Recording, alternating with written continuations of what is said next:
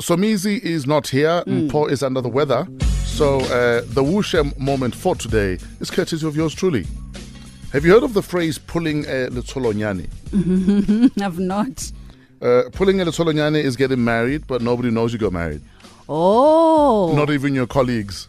You find out the next day when the surname has changed on air. There's a rumor that Cardi B and Offset are already married. Oh. Pulling a letsolonyane. The rumor gained momentum at the BETs this past weekend. Offset took to the mic and threw in the word wife.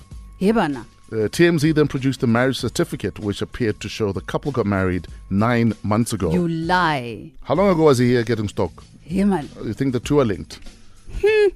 Then Cardi herself confirmed it on Twitter and said the wedding was as low key as can be. She said they decided to get married one morning. It was one morning in September they woke up and decided to get married. They found someone to marry them. It was just the two of them and Cardi B's cousin as witness. Wow. She said, I do with no dress and no makeup and no ring.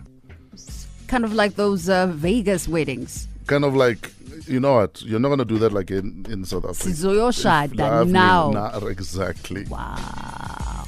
Tell us about your low-key wedding. Did you have a low-key wedding? Was it deliberate?